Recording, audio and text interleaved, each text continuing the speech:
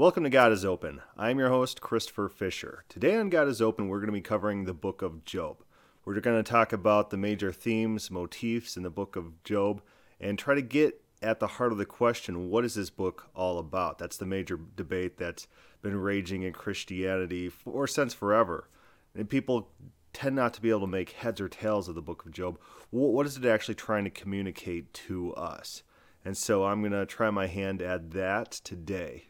We start the book of Job in the land of Uz, and we're introduced to the titular character right away. His name is Job, and it describes him as a blameless and upright man, one who fears God and turns away from evil. That's the ESV.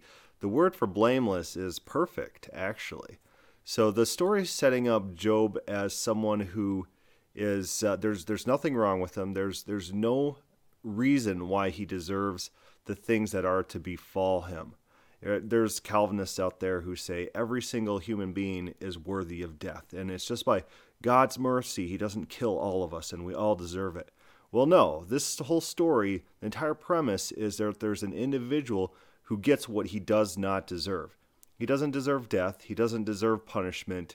Everything that he receives unjustly, and that is the entirely explicit point of the book, and that's what this prologue is setting up. That we understand when these things are happening, that nothing that he gets, he deserves. He is perfect, he's blameless, he's upright. That's the basic premise of this story. So you can't just assume something else on top of that. You can't just bring in your priors, all men are sinful, and so he must have some hidden sin. Remember, that's what his friends later try to argue, but we'll talk about their views later. And God calls them out. He condemns all of Job's friends. And Job's friends have this view that Job's being punished for some sort of hidden sin, that Job's concealing some sort of sin. There's maybe even some sins that Job doesn't know about that he's being punished for, or he's being punished in case he might sin in the future. All these ideas are floated by Job's friends, and all of them are false. Job's friends are condemned. But Job's a righteous man, and he's a very prosperous, and he's very well blessed. He's very rich. He's got a lot of kids. He prays for his kids. He sacrifices for his kids, and he's just worships Yahweh. Later in the text, he says, "I've served God from my youth. I've done everything I can to serve Yahweh." And then he's wondering why the things are befalling him, which are befalling him. But in heaven, before anything starts happening, we get a behind-the-scenes look at what's going on. We are introduced to the divine council. This is a place in heaven, in the spiritual realm, in which God sits on the throne, and the angels surround him. And so God's on the throne. You get the vision in Daniel that I saw Yahweh on his throne, surrounded by a heavenly host, in Revelation as well. And 1 Kings 22, there's a courtroom scene in which God queries the angels, and the angels step forward one by one to offer ideas to kill the evil king Ahab. But here is just a general assembly of angels, and the angels seem to be coming to God to report to them on their whereabouts. And there's a certain angel that steps forward who is the Satan, the Satan, as it reads in the ESV. Now, there's pretty good reason to think that this is not a proper noun. This is not a name of someone. This is not the devil. We're not thinking pitchfork and horns and just this really evil guy who wants to fight Jesus in the desert.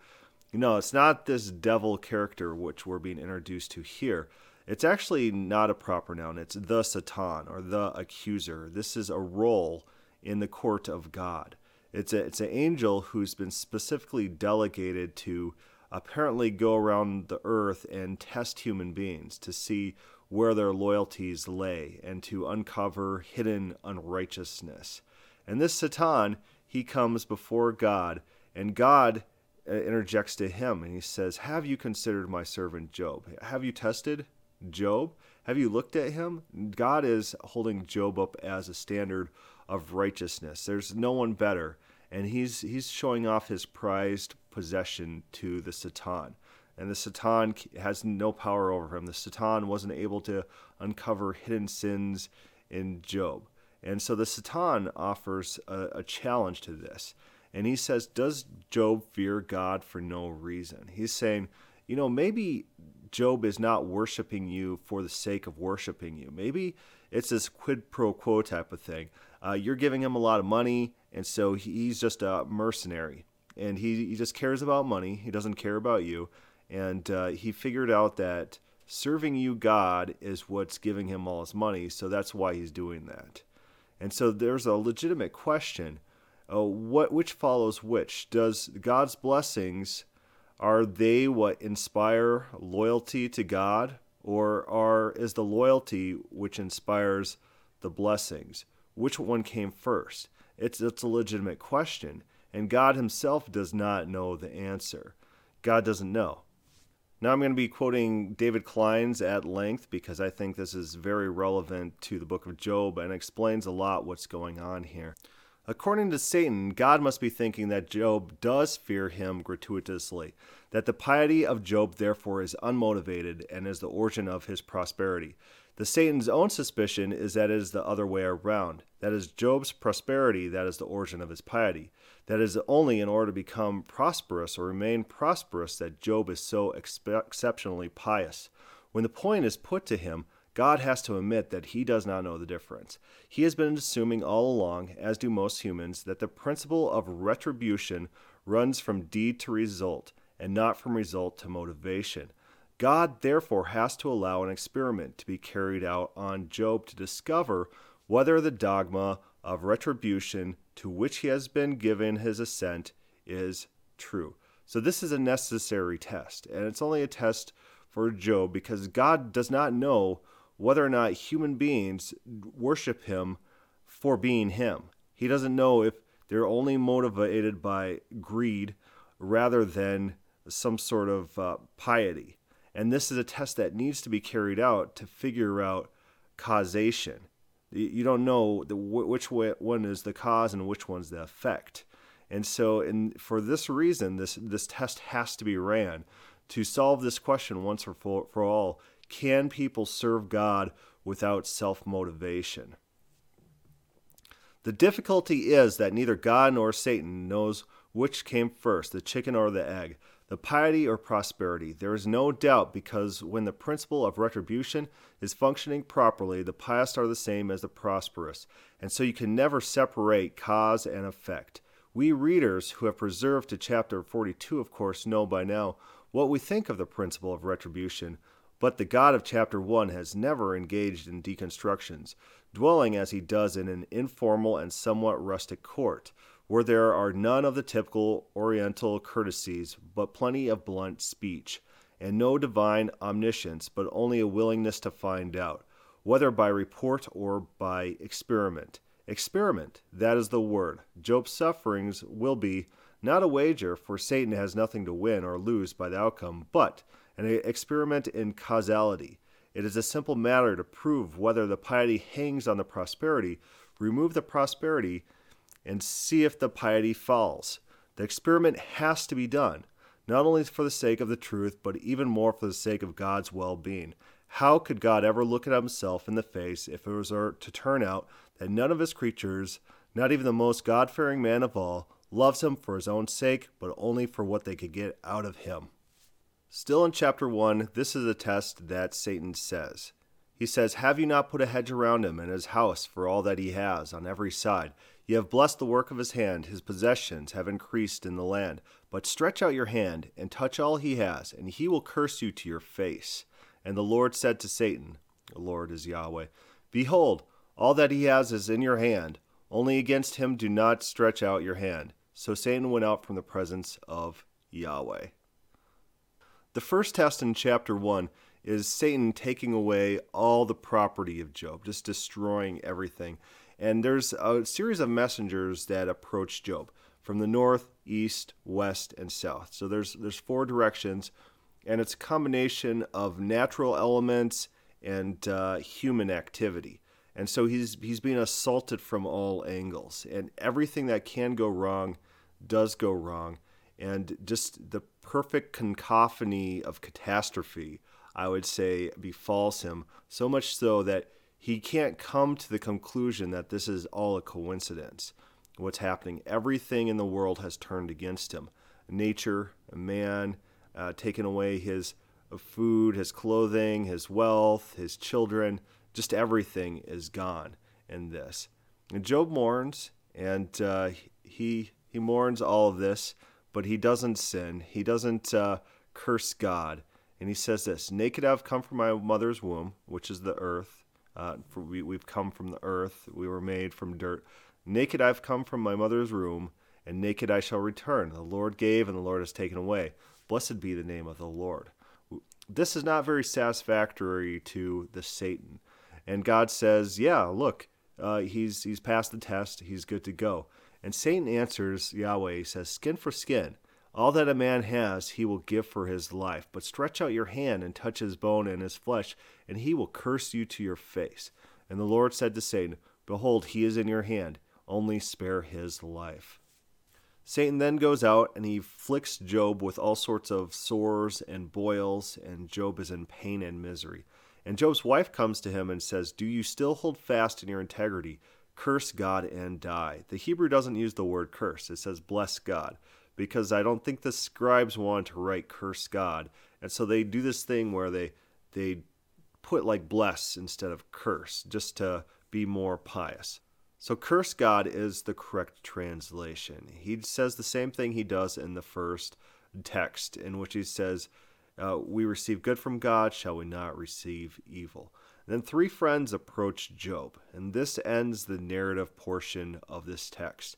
And it breaks into this long poetry in which all these friends and Job have this back and forth conversation.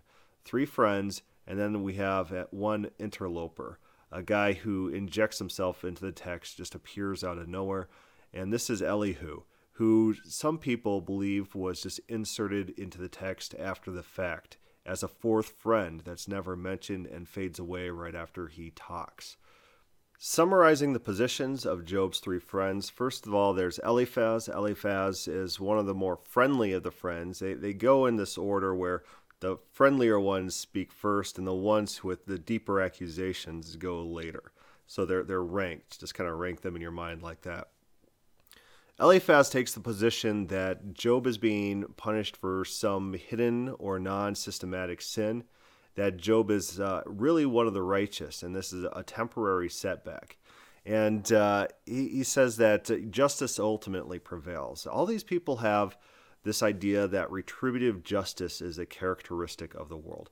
And retributive justice is the idea that the wicked are punished and the righteous prosper, that people get what they deserve in the here and now. And retributive justice is a reoccurring theme throughout the Bible. We see it in the Psalms, we see it in Jeremiah, we see it in Habakkuk. It's why do the wicked prosper, Lord? And they call on God. Why do you hide your face, Lord? Come and right these wrongs. Look at the state of the world. And they accuse God and they say, God, you need to use your power and bring justice to the world. And all of the apocalyptic texts talk about that, this restored world in which justice once again will prevail, because all of them are under the impression that the current world is fallen and justice has been subverted. The wicked are prospering. And Job talks about this too in his speeches. He accuses God. He says, why do these wicked people, why do they live so long? They die instantly, they die without pain, and their kids grow up rich and happy too. Lord, justice is being subverted on earth, and it turns into accusations against God. Job has a lot of growing, a lot more growing than his friends. His friends hold on to their positions. It doesn't seem like they budge from their positions, whereas Job goes through these various stages where it's pain, misery, accusations against God, a defiance. He runs this gamut of emotions, and he really grows as a character through the text. And that's one of the great things about this book of Job, is you see his development through his speeches, his different stages of grief. So Bildad is the next individual to start speaking, and he takes a stance that Job may or may not be wicked. Job's children were wicked, and that's evident by their deaths. Remember, if you're a bad person, then bad things happen to you. Retributive justice. All three of these friends think that God meticulously controls the world in such a way that people get justice. Justice is a facet of the universe. And it's not the case. And Job argues that this is not the case. He says, Job has sinned, but may have not committed a sin worthy of death. I'm reading my own writing, so if it sounds like I'm reading. Bildad says to commit Job's case to God. So Bildad says, call on God and let him know what you're saying or what you believe, and he will make this right. God ultimately gives justice to the world.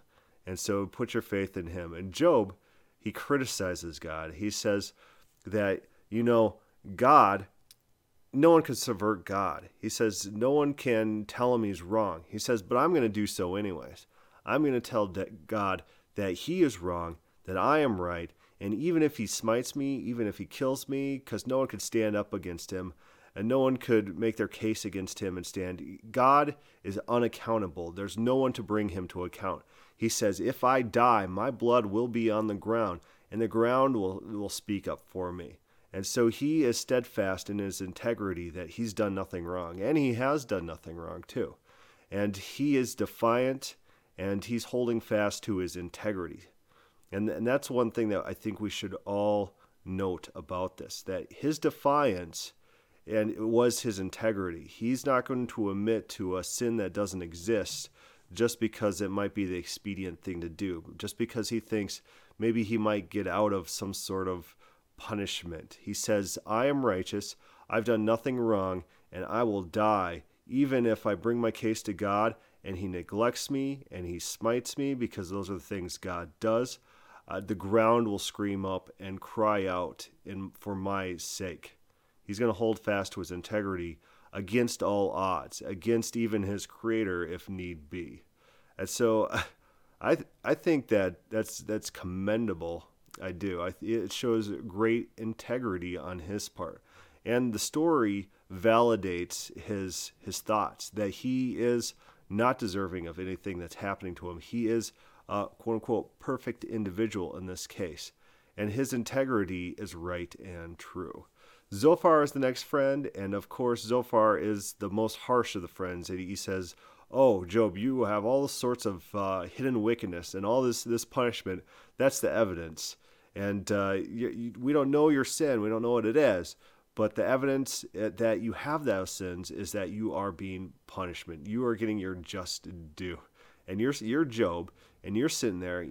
There's nothing, no skeletons in your closet. There is nothing you've done that has been a violation of integrity, of charity. You have gone out of your way your entire life to serve God and be righteous. And Job's righteousness is talked throughout the Bible. Just do a text search on Job. It's all positive references, the righteousness of Job. And so Job's a righteous individual, and his friend is just treating him like he's a hidden criminal.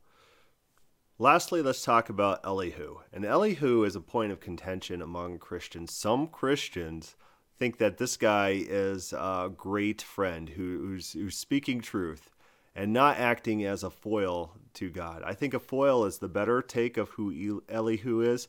His speech comes very close to God's speech and sets up a stark contrast. And what a foil is, if you're not familiar with the term, like let's take Sherlock Holmes. He has a foil who's Watson.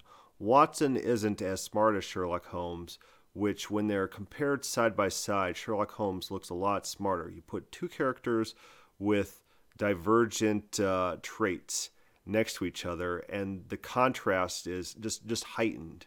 And so Elihu is acting as a foil. This is John Franklin Genung who writes this. The friends, however, have exhausted their resources, and through 3 discourses have been silent, as it were, snuffed out of existence.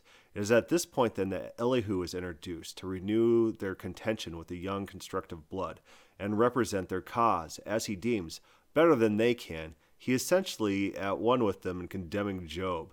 His only quarrel with them is on the score of inconclusiveness of their arguments. His self-portrayal is conceived in a decided spirit of satire on the part of the writer, not unmingled with sardonic humor. He is very egotistic, very sure of his values and ideas.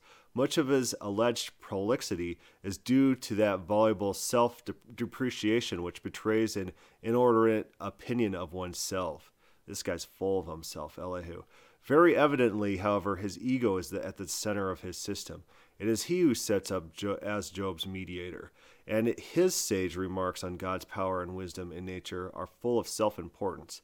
All of this seems designed to accentuate the almost ludicrous humiliation of his collapse, when from a natural phenomenon the oncoming tempest shows unusual and supernatural signs. His words become disjointed and incoherent, and cease with a kind of attempt to recant his pretensions, and the verdict from the whirlwind is, "Darkness counseled by words without knowledge." Elihu thus has a real function in the story, as honorable as overweening self-confidence is apt to be. Now, in my blog, Reality is Not Optional, I go over Elihu's speech, and I try to pull out all the main points about Elihu's speech, because Christians do tend to revere Elihu as someone who knows what he's talking about. I don't think that's the case. You go over his arguments, and they're the exact same arguments of his friends. And remember, his friends are condemned by God for speaking what's not true about God, and he's just rehashing their arguments. Elihu's not a sound voice in this. It's also funny when people quote Elihu as an authority on God, like when they're actually literally doing their proof texts. I think we highlighted one by James Dwezel where he quoted Elihu. He's quoting Elihu. If you're going to try to talk about God's nature and character and digging up proof texts, don't be quoting Job and Job's friends.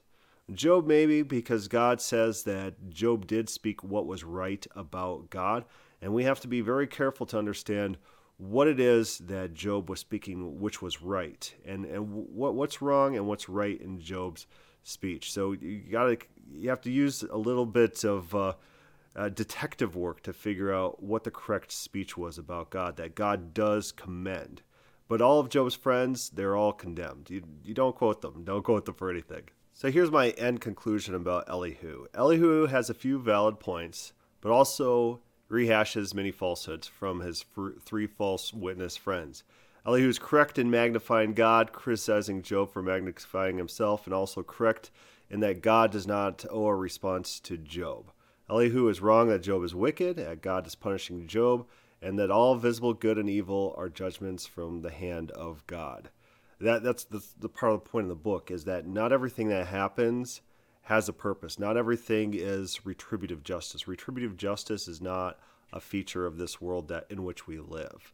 So from here, after Elihu's speech, there's a whirlwind that appears to Job. Job has, time and time again, called out to God to give him his day in court, so he could stand before God and try his case, and even if God smites him in his place, he will still be correct in his own mind, his own understanding. He will hold fast into his integrity. But God appears, and we're going to play a short little clip from the Bible Project, which summarizes very elegantly what this appearance is actually. Job demands that God come and explain himself in person, and God does so. He comes in the form of a great storm cloud. Now, God doesn't give Job a direct answer. He doesn't tell Job about the conversation with the Satan. Yeah, he does something very different. He takes Job on a virtual tour of the universe. He shows Job how grand the world is, and he asks him if he's even capable of running it or understanding it, just for a day. He shows Job how much detail there is in the world, things that we might see every day, but really don't understand at all. But God does. He knows it all intimately. He pays attention to the beauty and operations of the universe in ways that we haven't even imagined and in places that we will never see. Then to conclude, God shows Job two wondrous beasts and brags about how great they are. Yeah, they are dangerous. I mean, they would kill you without even thinking about it.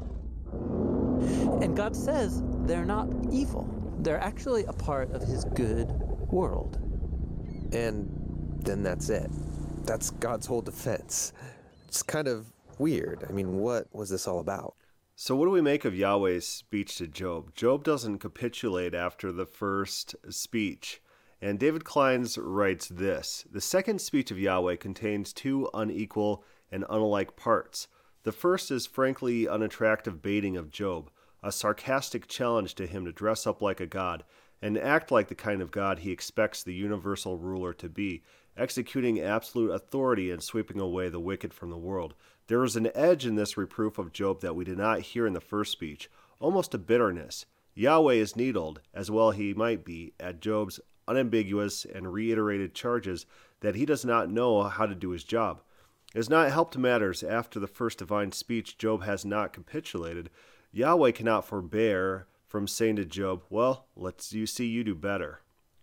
He does not mean, as Berner thinks, that it would be too difficult even for him to carry out the kind of program of extermination of the wicked that Job has in mind, but rather that Job has no idea what he's asking. So Yahweh's response to Job is, you don't know what you're talking about. You're not coming from the position where you understand what's at stake, the different details in the world. I just took you on this world tour of the universe. I've showed you all these divine workings. You don't have the knowledge set to be able to challenge me. This is a legal precedence. He's saying you don't have the legal standing to bring these accusations on me. You can't do any better. You can't offer me something that's better than the way things are being handled. You don't have the insight into the cosmos like I do. Here's another interesting quote from David Kleins in the same paper. From a more intellectual point of view, we might say that divine speeches have refused the categories of dialogues, and in particular the complaints of Job that the world is not being governed with justice. What they have left in their place is the suggestion that God does not put himself forward as the governor, that his acts towards his creation are not to be judged on the scales of justice. God is not governor of the world. God's not, in the words of N.T. Wright, the global CEO. Here's N.T. Wright. Part of our trouble is that in the Western world we've assumed that God is, as it were, the celestial CEO of this thing called the Universe Incorporated. And then, as one Woody Allen character says, I sort of believe in God, but it looks like he's basically an underachiever. In other words, he's not very good CEO. He's not very good at running this show. But actually the world is much more complicated than that. It's not simply a machine or a business with God as the CEO. God is involved in it in ways in which it's hard for us now, particularly in the modern world, to grasp. When we read the stories of Jesus and see what's going on in those stories, perhaps we need to rethink the meaning of the word God around who we see in Jesus. Then all sorts of things become clearer and into sharper focus. It's not simply a matter of, has God blundered? Has he got it wrong? But no, he's been in the middle of all this mess with us, and he's taken the worst the world can do unto himself. He has launched his project of new creation. That's what the story of Jesus is all about. This is N.T. Wright. N.T. Wright's not talking about the book of Job. He's talking about the Bible in particular. But we see the same themes that are in Job as are in this N.T. Wright quote. God's not the global governor of the world. God's not micromanaging everything. There's a very complex creation that God's not the global CEO of. Yes, he's powerful and he's involved in creation in ways that we do not know. But creation's complicated, and it's not that everything's always going to be micromanaged by God. Justice is not going to be distributed on a very expedited basis. There's other things in this world going on. It's a complicated universe, and sometimes things just happen. Sometimes people are hurt. God's not incumbent on God to make everything right. And Job doesn't have legal standing to bring these accusations against God because he's just not on the same level in order to do that. One last Kleins quote before the end of the podcast. There's a paper that he wrote called 7 Interesting Things About the Epilogue of Job. And in the epilogue, God says that Job has spoken what is right of God, and the friends have spoken what is wrong. So what were the friends saying, and what did Job say? The friends were saying that God controls everything, justice is distributed, people who are suffering deserve that suffering, that the world is operated on the principles of retributive justice. And Kleins writes this, the only thing about Job's speeches that Yahweh can be approving of is Job's denial that Yahweh governs the world on a principle of retributive justice. For Job, it was a criticism of Yahweh that he did not keep days of assize, judgment days, when he would mete out punishment to the wrongdoers. For Yahweh, the whole of his speeches from the tempest, implicitly deny that retribution for good and bad behavior is a feature of the design of the world order. Yahweh's own depiction of his purpose for the universe emphasizes sustenance of its life forms, the non-human creation being a very prominent part of his concerns, rather than a micromanagement of human beings. Job's complaints about God's failure to manage the universe have paradoxically put their finger upon the fundamental truth about Yahweh, that such is not his interest. So that's a funny. Job's criticism, Job was criticizing God. God, you don't do this. God, the wicked prosper. God, the righteous suffer. You don't implement justice on earth. And paradoxically, Job's criticisms were accurate criticisms. God says, yeah, that's true. What you're saying is an accurate criticism. I understand you're mad about it, but it's not the case that's a feature of this world. You're just going to have to live with it. There's other things going on in this world beyond your concerns. We reach the conclusion of Job 42, we end the poetry and we enter back into the narrative. And the first part of this is Job's confession and repentance. And David Kleins points out that this repentance he's not repenting because he sinned or did anything wrong. This repentance is a withdrawal of his lawsuit against God, a withdrawal of his challenges against God. He has nothing actually to repent of. He has no sins to repent of. But he is withdrawing his case. He has been shown up, he's been shown the spectacular wonders of the universe, and now has to humbly withdraw from God. God shows anger, and the anger is not at Job, it's at Job's friends, and God's going to kill these guys. They have so angered him. All their accusations against Job, all their accusations against God. Oh, God's been torturing you because you have some sort of hidden sin. That's not good stuff. So God's going to kill the friends, and he allows Job to intercede on behalf of the friends. And the friends, I don't know what their disposition is at this point, if they were watchers of this interchange between God and Job, but they probably aren't feeling very good to be refuted, and then an angry God is after them wanting their blood. And Job, the person they've been accusing this entire time, he has to intercede on their behalf so that God doesn't kill them. So another undermining element in this story is at the end of Job is rewarded for all that he's gone through. Remember, the point of the test was to see if people could serve God without reward. That the problem seems to be solved, but then at the end of Job, he is rewarded with multiple times what he lost in the first place. More children, although we don't know how you could replace a child. You know, if one of my children dies, having two other children isn't quite like a replacement. It doesn't quite work like that. But he's given, 14,000 sheep, 6,000 camels, a bunch of oxen, and female donkeys. And so all sorts of riches and wealth flow to him because he is God's righteous person who God loves and wants to bless.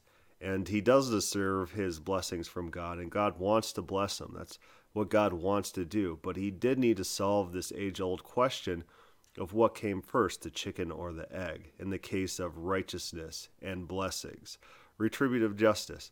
So, in summary, the book of Job, first of all, the entire test is around the concept of, can people serve God without reward? And the purpose of the book of Job to teach us about God's justice and the way God handles the world is that retributive justice is not an attribute of the world. God has no claim that to be the person who's implementing a micromanagement justice over all the world. He's not hurting petty criminals as they commit their crimes, or he's not intervening meticulously in all the events going on. Though the universe is a complicated and interesting place, and a lot of things flow out naturally. Things are allowed to happen. And we see that within the Old Testament, how God operates, how God punishes. It's pretty much in this reactive sense, and sometimes the punishment is delayed by years and years and years, and then the punishment comes. Or God bears with people's sin for a long time, and then punishes them. It's a reactive thing. It's not proactive. It's not micromanaging, making sure no one commits a murder anywhere. God waits till the murder happens, and then he corrects these things after the fact. David murders Uriah the Hittite. God punishes him afterwards. It's this reactive punishment that sometimes doesn't even happen. And God lays no claim. He makes no claim to be the global CEO responsible for judging all wickedness on earth always. That's an improper concept that we try to impose on God. So people say, why is there evil in the world? If God was good, he would stop all evil and suffering. Really? Why? Why would he do that? Does he make any claims to be this person who wants to micromanage everything in our lives, to make sure that, let's say you have kids, you're the person, you're going to follow around your kid 24/7 and make sure they never do anything. They're about to hit a friend, you stop their hand mid-swing. Is that what you're going to do? Follow them around their whole life and do that? Or are you going to give some leeway? Is it your responsibility to do that? You have the power to follow your kid around for your kid's entire life. You have that power. In America, we're rich enough to do it. So you have the power to do that. First of all, is that a good thing? And then is that your responsibility? If you have the power to do it, is it your responsibility to micromanage your kid's life to make sure they never do anything bad? God doesn't claim to be the global CEO. That's the point of the book of Job. Retributive justice is not a facet of this world. Now, when my oldest son first got cancer, I sat down with him and we went over the book of Job. We went over why do bad things happen? And I talked to him about retributive justice. And how much of that sticks in like a 6-year-old kid's head? Not too much. I have to keep refreshing his memory from time to time. But it's a thing. Like, does he think his cancer is from God? And he says, no, my cancer is not from God. Some people will say that everything that happens in this world is by God's decree, that God is making everything happen. Everything has a purpose. God's trying to make everything into this grand plan. No, there's a general sense where God is working all things for the benefit of those who love him and serve him. But that's the end result. That's not saying that God's meticulously planning all events on earth always. God just doesn't operate like that in the Bible. So I hope you like this podcast. If you have any questions or comments, send that to godisopenquestions@gmail.com. Thank you for listening.